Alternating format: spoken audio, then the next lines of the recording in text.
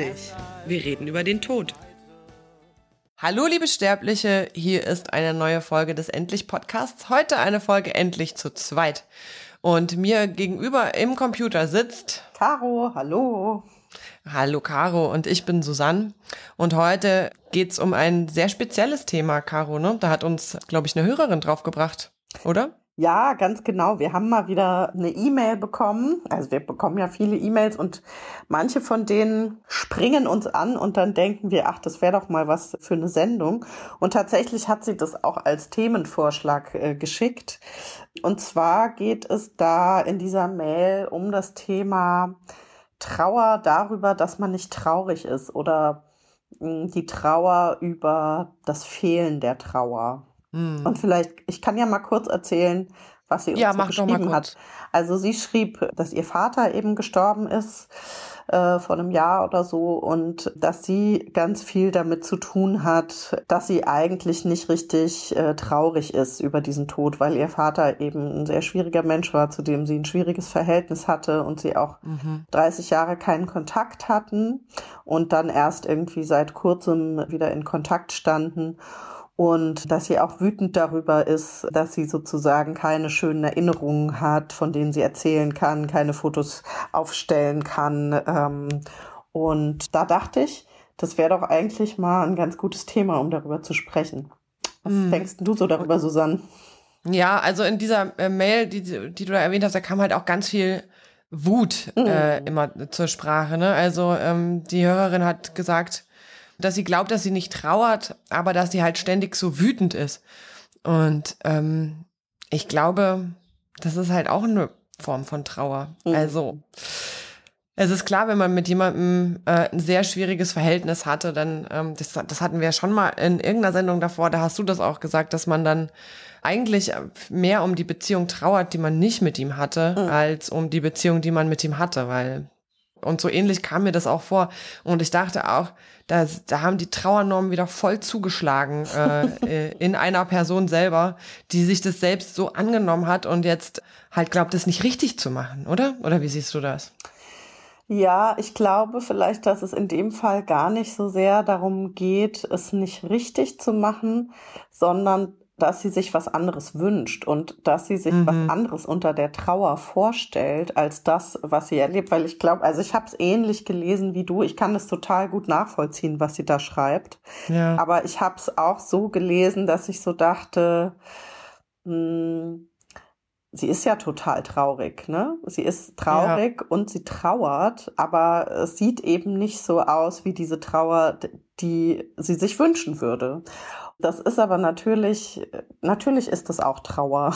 Das ist eine Trauer, die genauso valide ist wie jede andere auch. Und ich glaube, das habe ich auch schon mal in einer vorherigen Folge, glaube ich, gesagt. Ich glaube, es geht bei der Trauer ja einfach ganz oft darum, dass wir in so einem Moment kapieren, was für eine Lebensgeschichte wir einfach mit diesem Menschen haben, so. Und auch, dass wir uns die nicht aussuchen können. Oh ja. Und dass wir da eben so mit unserer eigenen Geschichte und unseren eigenen Beziehungen konfrontiert werden und das natürlich total scheiße sein kann, ja, wenn die nicht so ist und auch die Beziehungen nicht so sind, wie wir uns das wünschen würden oder wie wir es uns vorstellen. Ja, weißt du, was das ist, Caro? Das ist Trauerneid. Und ehrlich gesagt, ich kenne das auch. Ja. Also es ist so ein bisschen, ja voll, weil die Hörerin hat ja auch gesagt, dass sie es auch so doof findet, dass sie, wenn sie Fotos in die Hand bekommt, dass sie dann halt immer total wütend wird und nicht wie andere Leute sich die irgendwie auf den Schreibtisch stellen kann, um auf ihre Familiengeschichte irgendwie mit der schöne Erinnerungen zu verbinden oder sowas. Und ein bisschen so ging mir das auch. Natürlich nicht, mein Vater war überhaupt kein gewalttätiger und schlimmer Mensch. Ich hatte eigentlich eine ganz gute Beziehung mit ihm, auch wenn sie ein bisschen distant war. Aber ich kenne das. Also ich habe auch Trauerneid erfahren als Gefühl. Später dann nämlich, als die Mutter meiner Freundin gestorben ist. Und die hatten einfach so eine richtig tolle Beziehung, so wie man sich das einfach wünscht. Es war eine großartige Frau, sehr lebenslustig und dem Leben zugewandt und offenherzig und klug und weise und weiß nicht was und ist halt an einer Krankheit gestorben und nicht durch Suizid.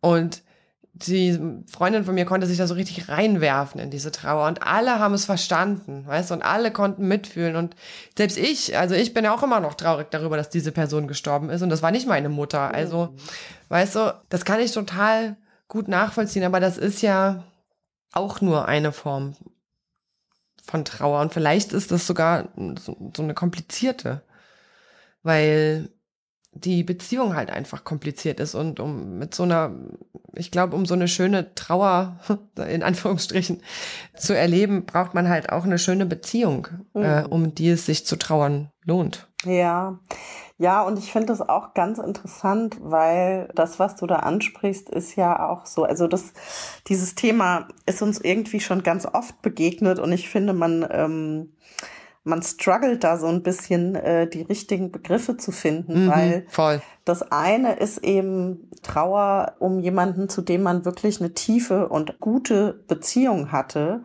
Ja. Und diese Trauer ist natürlich riesengroß, aber sie ist im Zweifelsfall nicht erschwerte Trauer oder komplizierte Trauer oder so, ne? Und dahingegen, wenn man eben um jemanden trauert, zu dem man so ein kompliziertes Verhältnis hatte, dann das ist so seltsam. Man versucht dann sofort, das in Beziehung zueinander zu setzen und zu fragen, ist jetzt das eine schwerer oder schlimmer oder das andere? Ja. Und es passt nicht zusammen, weil das eine komplett andere, also sagen wir mal so diese gute Form der Trauer zu einer guten Beziehung, also gut jetzt wirklich ohne Wertung, im Vergleich zu einer komplizierten Trauer, weil wir eben komplizierte Beziehungen hatten. Die werden nach komplett unterschiedlichen Maßstäben irgendwie funktionieren die. Und die sind überhaupt nicht zu vergleichen. Und das schrieb ja zum Beispiel auch diese Hörerin, die uns die Mail geschrieben hat, die sagte, sie hat schon mal ein Kind verloren. Und da war die Trauer total überbordend. Aber damit ist sie gut klargekommen. Und mit dem, was sie jetzt erlebt, hat sie totale Probleme klarzukommen. So schräg, oder? Ja, naja, weil das dann, also ich glaube, dass das auch wieder mit der Liebe zu tun hat, weil es ja immer ein bisschen darum geht, wenn man durch so einen Trauerprozess geht, dass man halt die Liebe wiederfindet. Also das ist vor allem, ich weiß nicht, ich kann das jetzt vielleicht auch nicht so total verallgemeinern, aber bei mir war es halt so, weil es natürlich auch durch diese Suizide bedingt war und halt immer diese letzte Entscheidung irgendwie so dieser Liebe so im Weg stand, sodass es so fließen konnte und dass die Trauer irgendwie schön sein konnte. Und ich stelle mir das halt auch schwierig vor, wenn man diese Person einfach nie geliebt hat, aber weiß, dass sie irgendwie wichtig für einen war, ob man sich das nun ausgesucht hat oder nicht, also in ihrem Fall ja nicht. Also dann ist es halt doppelt oder dreifach schwer, da irgendwie so einen Frieden mitzumachen, oder? Also weil, wenn die Person dann komplett weg ist, dann hat man ja auch gar keine Möglichkeit mehr, die man natürlich sonst gehabt hätte, aber wahrscheinlich die auch nicht im Bereich des Wahrscheinlichen war, da irgendeine Form von Liebe zu finden. Vielleicht, ich weiß nicht. Ja, vielleicht verhedder ich mich hier auch ein bisschen. Nee, da bleibt halt immer eine Hoffnung irgendwie doch zurück, ne? Und das ist halt genau das Ding. Also es gibt halt immer noch, so unwahrscheinlich sie auch sein mag, eine Hoffnung oder eine Art von Perspektive, dass sich ja vielleicht doch auch noch mal irgendwas ändert oder wer weiß, wie das Leben so ist.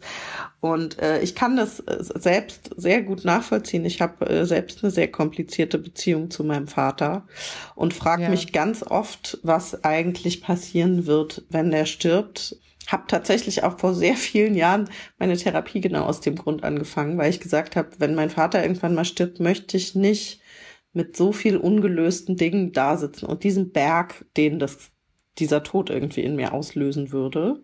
Und auf eine gewisse Art und Weise ist es heute immer noch so. 10 Jahre Therapie später. Nee, das stimmt überhaupt nicht. Also ich bin natürlich viel, viel weitergekommen, was alle möglichen Dinge angeht, auch was meinen Vater angeht. Aber es ist halt immer noch so, dass meine Beziehung zu ihm so ungeklärt ist. Und heute glaube ich tatsächlich, dass ich daran nichts mehr ändern kann. Also, dass es einfach nicht in meiner Macht liegt, an dieser Beziehung noch was gut oder besser zu machen. Und vielleicht liegt darin tatsächlich auch schon so eine Art von Trauerarbeit, die ich leiste, irgendwie das zu akzeptieren. Ja. Ich musste da an diesen Spruch von Marion Brasch denken. sie hat ja auch ein schwieriges Verhältnis gehabt zu ihren ganzen toten Vätern, Vater und Brüder und so weiter. Und die hat ja gesagt, ich kann euch nicht mehr verlieren, weil ich habe euch ja schon verloren. Und vielleicht ist das irgendwann auch der einzige Trost, den man da wirklich finden kann. Ja. Ja. Ja, und das ist halt einfach eine Form, wirklich, mit der eigenen Geschichte konfrontiert zu werden und damit, wie du schon sagst, seinen Frieden irgendwie machen zu müssen. Und wenn man das in einem Moment machen muss, in dem jemand gestorben ist, ist das einfach alles ganz schön schwierig. Ja, total. Hey, aber ich denke das ja manchmal auch. Also ich denke ja manchmal auch irgendwie vielleicht, also immer noch, das muss man jetzt auch mal wirklich so ein Buch und 5 Jahre Podcast, immer noch danach denke ich, vielleicht habe ich das doch nicht richtig gemacht mit der Trauer. Vielleicht hätte sich das ganz anders anfühlen müssen, als es sich angefühlt hat. Und wieso ist das eigentlich so? Ich fühle mich manchmal so distanziert von meinen Toten und habe das Gefühl, ja, ich weiß das alles irgendwie, das ist so rational, klar, die sind tot und die sind weg und so, aber so diese krassen Gefühle und so, ich kann mich da auch nicht so richtig dran erinnern und ich habe das irgendwie nicht mehr so. Und manchmal finde ich das auch traurig. Du, das ist ganz interessant, was du da sagst, weil das total anschließt an Gedanken, den ich heute auch hatte. Und zwar, das ist ein bisschen lustig, weil das greift jetzt vorweg. Ja. Also diesen Satz habe ich mir aus einem Film geklaut, den ich heute in unserer neuen Rubrik Das Medium vorstellen möchte. Yes.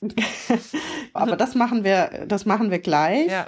Aber weil es jetzt so gut passt, dachte ich, äußere ich diesen Gedanken nochmal, weil da erzählt auch jemand über seine Trauer und über die Person, die gestorben ist und sagt dann, dass nach einiger Zeit irgendwie, seine Partnerin, die gestorben ist, verblasst und dass sie irgendwie mehr wie so eine Idee wird. Und da, also an diesem Satz, du wirst mehr wie so eine Idee, konnte ich irgendwie total gut mich wiederfinden, weil ich auch so gedacht habe, es ist so schräg, also auch in dem, was wir so tun, obwohl wir uns oder vielleicht weil wir uns so viel damit beschäftigen und so viel darüber sprechen, kriegt das Ganze auch so eine Unwirklichkeit. Ja, ja, total. Ja, wie so eine Geschichte, die man halt immer zu erzählt. Ja, genau. Und ich denke auch manchmal, dass ich zu Stefan als der Person, die er war, irgendwie den Bezug verloren habe. Und auch eigentlich zu meiner eigenen Trauer, von der ich ja auch immer wieder erzähle und die ich irgendwie so stark jetzt auch gerade nochmal für das Buch aufgearbeitet habe. Aber es ist, wie du sagst, es ist fast so ein bisschen wie eine Geschichte jetzt, die ich einfach immer wieder erzähle. Ja. Also ist das jetzt gut oder schlecht für dich? Susanne, das frage ich mich auch. Es fühlt sich merkwürdig an, oder? Und manchmal es belastet mich halt nicht sehr. Das macht mich froh. Aber andererseits wünsche ich mir das halt auch manchmal, weil dadurch so ein bisschen so dieses Nahe und dieses Intensive irgendwie so weg ist. Ja, aber weißt du, was ich glaube, was da passiert ist? Ich glaube, dass diese Menschen und diese Geschichten und diese Trauer von unserem, es klingt total schlimm und total kitschig, ja, aber wirklich von unserem Herz in unser Gehirn sich bewegt hat irgendwie, weißt du? Das finde ich gar nicht kitschig. Finde ich total nachvollziehbar. Das habe ich auch schon gedacht. Wir haben es halt so wegrationalisiert, oder? Also das klingt jetzt, als hätten wir Arbeitsplätze gestrichen, aber vielleicht haben wir Kapazitäten für unser Herz freigeräumt. Oder ich weiß auch nicht, aber mir kommt es auch so vor, als wäre es so, als hätten wir es irgendwie eingeteilt und weggedacht. Aber ich weiß nicht, vielleicht ist das auch was einfach passiert, weißt du, auf die eine oder andere Art. Also ich könnte mir schon vorstellen, dass es vielleicht auch nicht so, vielleicht ist es dann oft, ne, wenn man irgendwie jetzt nicht wie wir ständig in einem Podcast oder darüber erzählt oder so, ist es dann eher so, dass sich die Menschen entfernen oder so, oder dass es eben so ein Verblassen ist. Vielleicht ist das auch einfach ein normaler Prozess, der eben stattfindet, ja. Dass man das eben, und dass man eben diese Intensität nicht immer mit sich rumtragen kann. Ja, weil es ja auch, das würde wahrscheinlich einfach zu viel Energie vergeuden. Das ist ja ein bisschen wie wenn man verliebt ist. Da ist man dann ja auch erst total traurig, wenn es nachlässt und dann total froh, dass man sein Gehirn wieder hat. Ja. Und das Umfeld ist auch meistens froh, dass man es wieder hat. Ja, das stimmt. Ja. Ja. Naja, also, aber vielleicht kommt das auch in so Wellen, weil kürzlich bin ich dann doch, also ich glaube, das war sogar heute oder gestern, bin ich irgendwie nach Hause gekommen und dann kam plötzlich wieder so ein Kummerknoten um die Ecke und das habe ich wirklich schon sehr lange nicht mehr gehabt, dass ich plötzlich wirklich so mitten in so einem Jammertal stand und dachte, wow, mein Bruder ist tot. Das war echt krass. Also es hat mich ja dann schon so irgendwie ereilt, weil ich glaube, ich habe an so Kindheitsdinge gedacht und irgendwie, genau, ich weiß wieder, woran ich gedacht habe. Ich habe an die Beine meiner Mutter gedacht, weil ich kam nämlich gerade vom Shopping und hatte mir eine Hose gekauft und habe gedacht, meine Beine sehen immer mehr so aus wie die von meiner Mutter. Und das letzte Mal, dass ich die in dem Alter ungefähr gesehen habe, war halt, als ich Kind war und im Garten gespielt habe. Und dann habe ich mich da irgendwie an diese Sachen erinnert und da war mein Bruder immer mit dabei. Und dann ist es echt so, wie mit so einem Holzhammer gekommen, die Erkenntnis, dass er ja schon tot ist. Also das war echt krass. Das ist schräg, ne? Ich glaube, dass wirklich so komische sinnliche Eindrücke, die katapultieren einen dann wieder zurück ins Herz. Ich sag's dir, das ist nämlich bei mir auch so gewesen. Ich habe auch neulich, habe ich das nicht neulich sogar im Podcast erzählt oder habe ich es dir einfach nur erzählt? Man weiß es einfach nicht mehr. Aber da habe ich in meinem Auto gesessen und habe Conor Oberst gehört. Und Conor Oberst ist irgendwie so ein Singer-Songwriter, den ich halt total krass mit Stefan verbinde. Und der hat so einen Song, wo ich manchmal so denke, also wenn Stefan so eine Art Abschiedsbrief geschrieben hätte, könnte es dieser Song sein. Und da habe ich echt im Auto gesessen und geheult. Und es war das erste Mal seit vielen Jahren, oder ja, seit einigen Jahren, dass ich um Stefan geweint habe. Und da dachte ich, okay, krass. Das gibt es halt doch irgendwie auch immer noch. Siehst du, dann haben wir uns jetzt gerade einmal um 180 Grad gedreht und haben gesagt, eigentlich haben wir nichts mehr und dann müssen wir doch rausrücken mit den kleinen Sachen, die schon immer noch passieren und aber die halt auch nicht mehr so das Leben so sehr beeinflussen, oder? Die sind halt so passieren und dann geht man durch und dann geht man weiter und vergisst es ja teilweise dann auch, bis man sich wieder richtig dran erinnert, mit Absicht. Ja, und ich glaube auch da ist es einfach so, man muss irgendwie diesem komischen Prozess vertrauen, in jeder Hinsicht. Also auch, dass es ist halt einfach so, wie es ist irgendwann, ja. Und ich habe auch neulich mal wieder gedacht, da habe ich an die Trauer um meinen Opa gedacht, der ja echt ein total wichtiger Mensch in meinem Leben war und der mit keinem Wort in diesem Buch erwähnt wird, was wir geschrieben haben. Höchst interessant. Und diese Trauer war auch, jetzt, also ich meine, der ist jetzt 25 Jahre tot. Ich würde sagen, die war wirklich Jahrzehnte irgendwie einfach weg. Und dann habe ich neulich an dich gedacht, wo du gesagt hast, dass man das so schön mit Kindern machen kann, irgendwie den Geschichten erzählen von den Toten.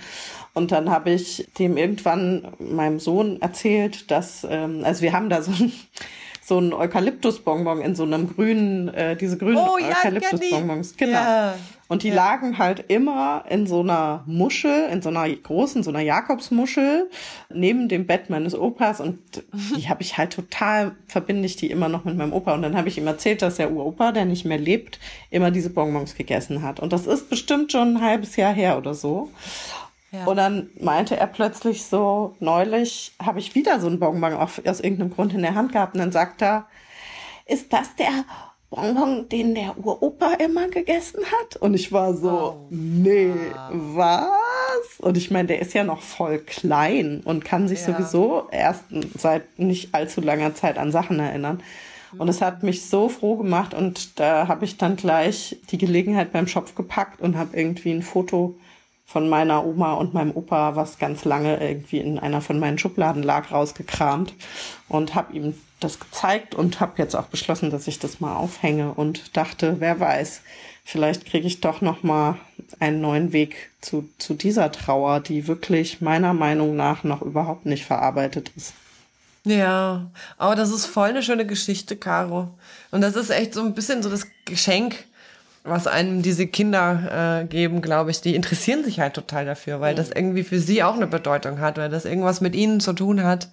Und diese Geschichten, die kannst du 1000-mal erzählen und sie werden sie 1000-mal mit Freude hören. Und dadurch kann man sich halt auch so ein bisschen aussuchen, an was man sich selbst erinnern will und an was die sich erinnern sollen. Und man kann die Geschichten immer schöner machen mit der Zeit. Also mir ist das immer so eine ganz große Freude. Also meine Oma ist auch echt eine Lichtgestalt geworden in den Augen meiner Tochter. Die hatte auch Fehler, ja, aber darüber, das zu erzählen macht mir jetzt nicht so viel Freude. Ja. Sondern eher so das Ausschmücken der ohnehin schon lustigen oder schönen Sachen. Ja. Oder die lieben Sachen einfach so. Das ist echt ein großes Geschenk, finde ich. Ach, schön.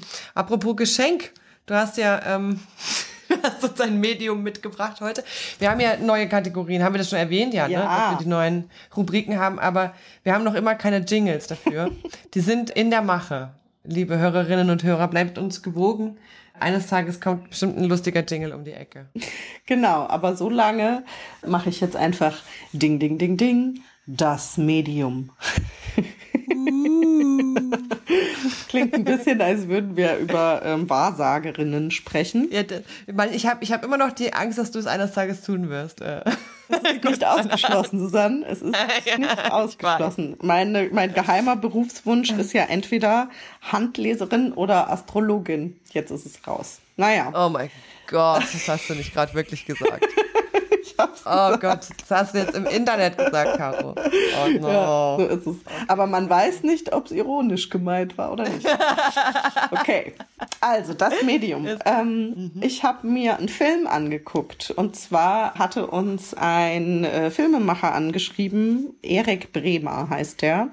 Der hat einen Film gemacht über den Tod seiner Freundin und seine eigene Trauer. Mit seinem Film geht er auch auf so eine kleine Kinotour. Irgendwie Ende Juni fängt es an und geht dann im Juli und August irgendwie so einmal quer durch ganz Deutschland, kommt auch nach Berlin. Und der Film hat mich irgendwie an verschiedenen Stellen echt berührt und ich dachte, das könnte irgendwie ein guter Film für unsere neue Rubrik sein.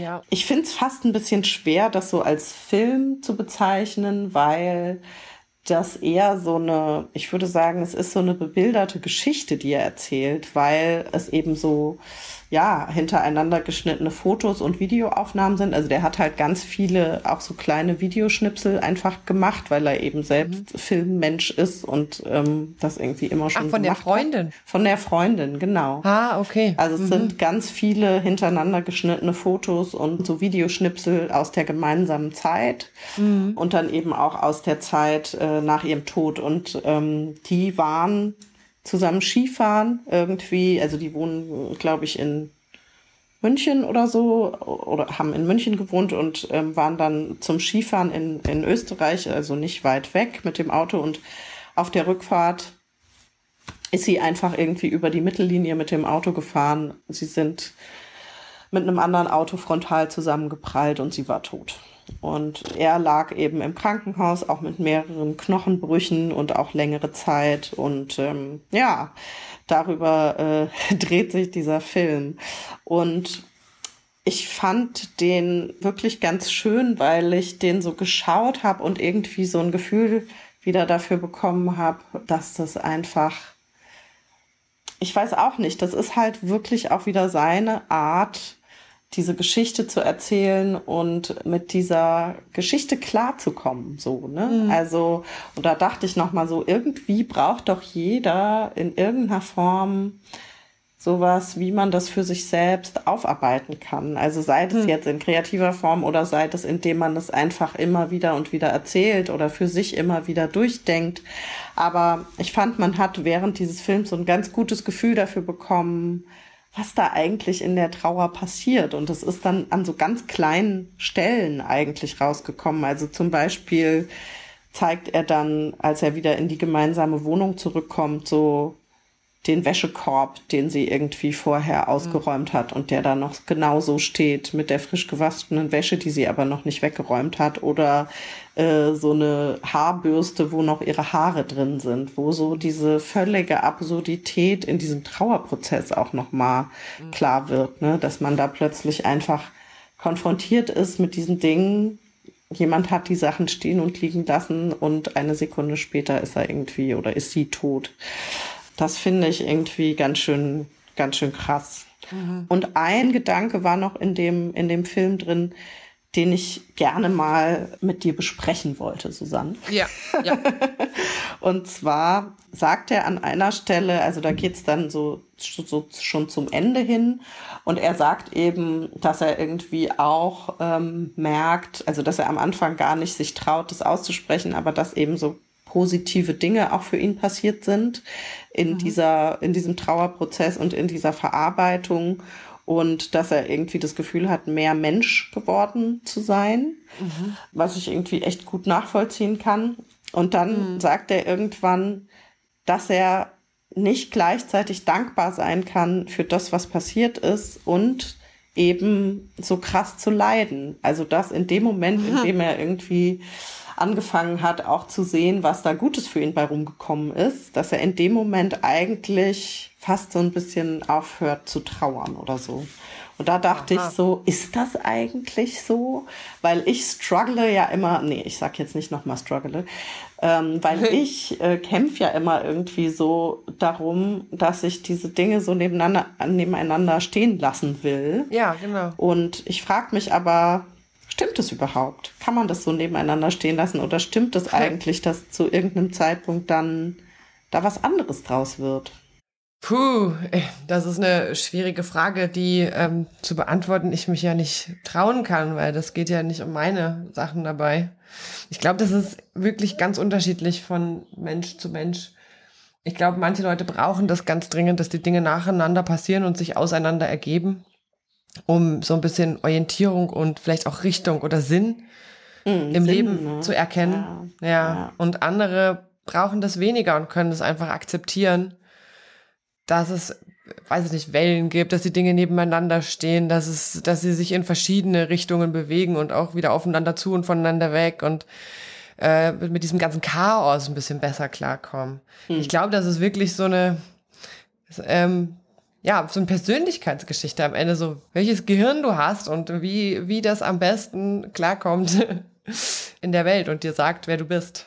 Also du glaubst sozusagen, dass im Endeffekt sozusagen die Geschichte, die wir uns am Ende erzählen, eigentlich letztendlich unsere Art der Coping Strategie ist. Genau. Genau das sage ich. Und ich glaube, das hängt sehr damit zusammen, wer wir sind und wie wir so gestrickt sind, ne? Ob wir irgendwie es aushalten können oder ob wir halt ganz feste Strukturen brauchen und das eben gerade nicht aushalten können. Also, aber ich meine, die Weisheit, dieses schreckliche Wort mal zu sagen, wäre ja genau zu wissen, was man braucht. Also seine eigenen Bedürfnisse zu kennen und weniger zu gucken, was ist denn jetzt richtig und was ist denn jetzt falsch, weil... Ja, oder was ist die Wahrheit? Ich will ja immer wissen, was die Wahrheit ist. Ja, deswegen willst du ja auch Wahrsagerin werden. Wobei, was die genau machen, ist eben genau das andere. Ich glaube, die lassen ganz viele Wahrheiten nebeneinander stehen und schauen genau auf die Bedürfnisse der Leute, die da kommen. Also jedenfalls, wenn sie gute WahrsagerInnen sind. Ja, absolut. Und vielleicht kann man einfach seine eigene Wahrsagerin sein, so ein bisschen. Und schauen, was braucht denn jetzt gerade diese Person, die ich bin, um hier klarzukommen. Und wenn das Richtung ist, dann ist es Richtung und dann muss sich eine Sache aus der anderen ergeben. Und wenn es das nicht ist, dann können vielleicht auch die Dinge nebeneinander stehen, um man sich besser fühlt damit. Ach, Frau Brückny, du bist heute schon wieder so menschenfreundlich. Das liegt an der Williams-Birne, die ich vorher getrunken habe. Sehr schön. Na, hoffentlich nicht. Ja, menschenfreundlich, ich glaube, das ist echt, das ist total wichtig. Also, weil das macht einen, das lässt einen halt, also mich lässt das ein besseres Leben haben tatsächlich. Und ich habe das, jetzt muss ich dir eine kleine Anekdote, ein kurzer Abweg, kurzer Exkurs, muss ich dir erzählen, hat überhaupt nicht viel mit Trauer zu tun. Aber ich habe es mittlerweile bei meinen Kindern so verinnerlicht oder denen so eingepflanzt, dass meine Tochter es mir neulich zurückgeworfen hat. Ich habe ihr nämlich erzählt, dass ich im Zug gesessen habe und da war so ein Wutbürger-Ehepaar, die mit im Zug waren und sich geweigert haben, Masken aufzusetzen und naja, die ganze Diskussion und so weiter. Und vor allem die Frau von den beiden hat halt die ganze Zeit ganz krass geschimpft über dies und das und was alles nicht funktioniert und alles Mögliche ist ihr immer schräg in den Sinn gekommen. Und ich habe zu meiner Tochter gesagt, dass ich das wirklich schwer fand, neben der zu sitzen zu bleiben, weil die so eine schlechte Energie ausgestrahlt hat. Und dann hat meine Tochter gesagt, die Arme, die muss ja ein wirklich unglücklicher Mensch sein, dass sie so viel schimpft. Und dann dachte ich echt so, ja, genau. Jetzt gerade wollte ich mich mal ein bisschen auskotzen, aber und dann kriegt man dann immer seine Menschenfreundlichkeit wieder ins Gesicht zurückgeschlagen. Aber wie schön. Ich finde es toll, dass deine Tochter das so sehen kann. Also da hast du doch ganze Arbeit geleistet, möchte ich mal sagen. In ein paar, vielleicht ein paar Gebiete nicht ganz versaut. Oder so. Was ich aber schön finde an dem Film, den du eben gesagt hast, ist das Futur perfekt im Titel. Das ist jetzt, ich habe heute schon mal irgendwo so ein Futur perfekt gelesen und dachte so, das ist echt toll, wenn man da so über die Zukunft als abgeschlossenes Ding, wer wir gewesen sein werden. Weißt du, ne? Ja, ist ein poetischer Titel. Das hat mir sehr gut gefallen und das ist ein kleiner Independent-Film, oder? Der wird jetzt nicht in den großen Blockbuster. Ja, genau. Das ist ein kleiner Indie-Film und okay. Ja. Klingt super. Ja, also ich habe lustigerweise was Ähnliches mitgebracht. Also weil du gesagt hast, das spannt den Bogen zu dem, was du gesagt hast, nämlich, dass du es interessant findest, dass die Leute immer irgendeine Möglichkeit suchen oder finden, oft auch finden, um künstlerisch oder irgendwie gestalterisch mit ihrer Trauer umzugehen. Weil das, was ich mitgebracht habe, wollte ich eigentlich als das gute Beispiel mitbringen. Es könnte aber auch als das Medium durchgehen. Es ist so eine Art Cross-Rubrik-Dings. Und zwar ist das so eine Graphic Novel. Und die heißt Fürchtetal und ist von Marcus Färber und Christine Färber. Das ist eine sehr schöne, finde ich, also mit sehr starken Strichen. Oh ja, schwarz und rot und große Flächen. Ganz große Flächen, genau. Und es ist so, vorne drauf ist die Schwester und hinten drauf ist der Bruder. Und die haben nämlich eine stille Korrespondenz miteinander angefangen, als ihr Vater sich das Leben genommen hat. Der hatte eine psychische Krankheit vorher, ich glaube Schizophrenie oder irgendwas. Also er hat auf jeden Fall eine sehr akute Angstvorstellungen immer gehabt und unter denen schon eine Weile gelitten. Und die beiden haben dann so eine Korrespondenz miteinander angefangen, die darin bestand, dass die Schwester geschrieben hat und der Bruder gezeichnet. Also es hat wirklich jeder so seinen oder ihren Ausdruck gefunden, um mit der Sache in Beziehung zu bleiben mit dem anderen Geschwisterteil. Und das hat mich sehr beeindruckt und das hat mich natürlich auch total angefasst, weil ich das ja mit meinem Bruder eben genau nicht hingekriegt habe. Ja. Deswegen wollte ich es auch als gutes Beispiel mitbringen, weil es gelingen kann, auch wenn nicht beide auf dieselbe Art und Weise sich ausdrücken können. Funktionieren, ja. Ja, oder funktionieren, genau, sondern dass es einfach so ein kleiner Aufruf daran ist, zu versuchen und vielleicht einfach, ja, diese Beziehung irgendwie aufrecht zu erhalten und durch dieses Fürchtetal, so nennen sie den Tod des Vaters, halt so durchzugehen. Und da sind echt ein paar total schöne Sätze drin, die mich sehr ergriffen haben und auch ziemlich abgeholt im Umgang damit und in dieser Fassungslosigkeit, vor der so ein Geschwisterpaar steht, wenn ein Elternteil sich das Leben nimmt. Also das ist wirklich eine tolle Graphic Novel, würde ich sehr empfehlen den Leuten. Ja, schön. Ja. Klingt total gut, will ich jetzt auch sofort lesen.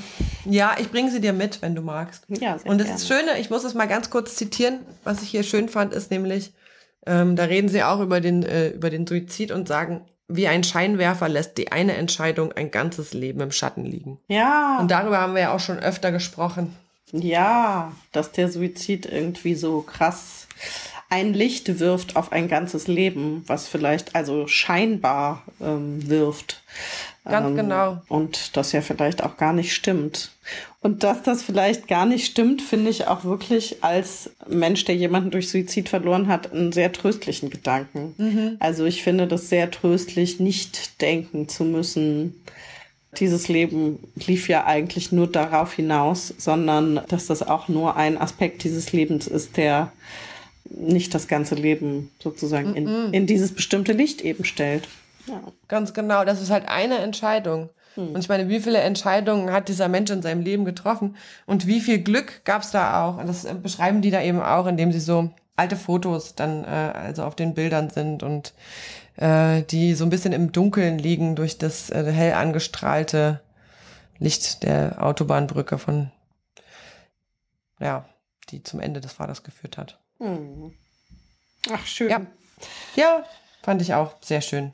Das ist jetzt ein etwas düsteres, aber auch ein bisschen hoffnungsvolles Ende dieser Sendung, würde ich sagen. Ja, guck mal, wir haben bei der nicht vorhandenen Trauer angefangen oder beim Ärger darum, haben uns selbst widersprochen und eingesehen, dass sie doch noch vorhanden ist. Und jetzt sind wir nochmal bei unserem Kernthema angekommen. Ja. Wie kann man mit Trauer überhaupt umgehen? Was kann man alles tun? Ich finde das total in Ordnung. Ja, würde ich auch sagen. Ja, und mit dieser knackigen, aber doch voll beladenen Sendung, würde ich sagen, verabschieden wir uns jetzt auch einfach, oder? Ja, gehabt euch wohl. Ja, macht's gut, ihr Sterblichen, und auf bald. Auf bald. Tschüss. Tschüss. Wir werden alle sterben. Und deshalb will ich dich heute. Ja, deshalb will ich dich heute. Ja, deshalb will ich dich heute noch sehen. Endlich. Vorbei.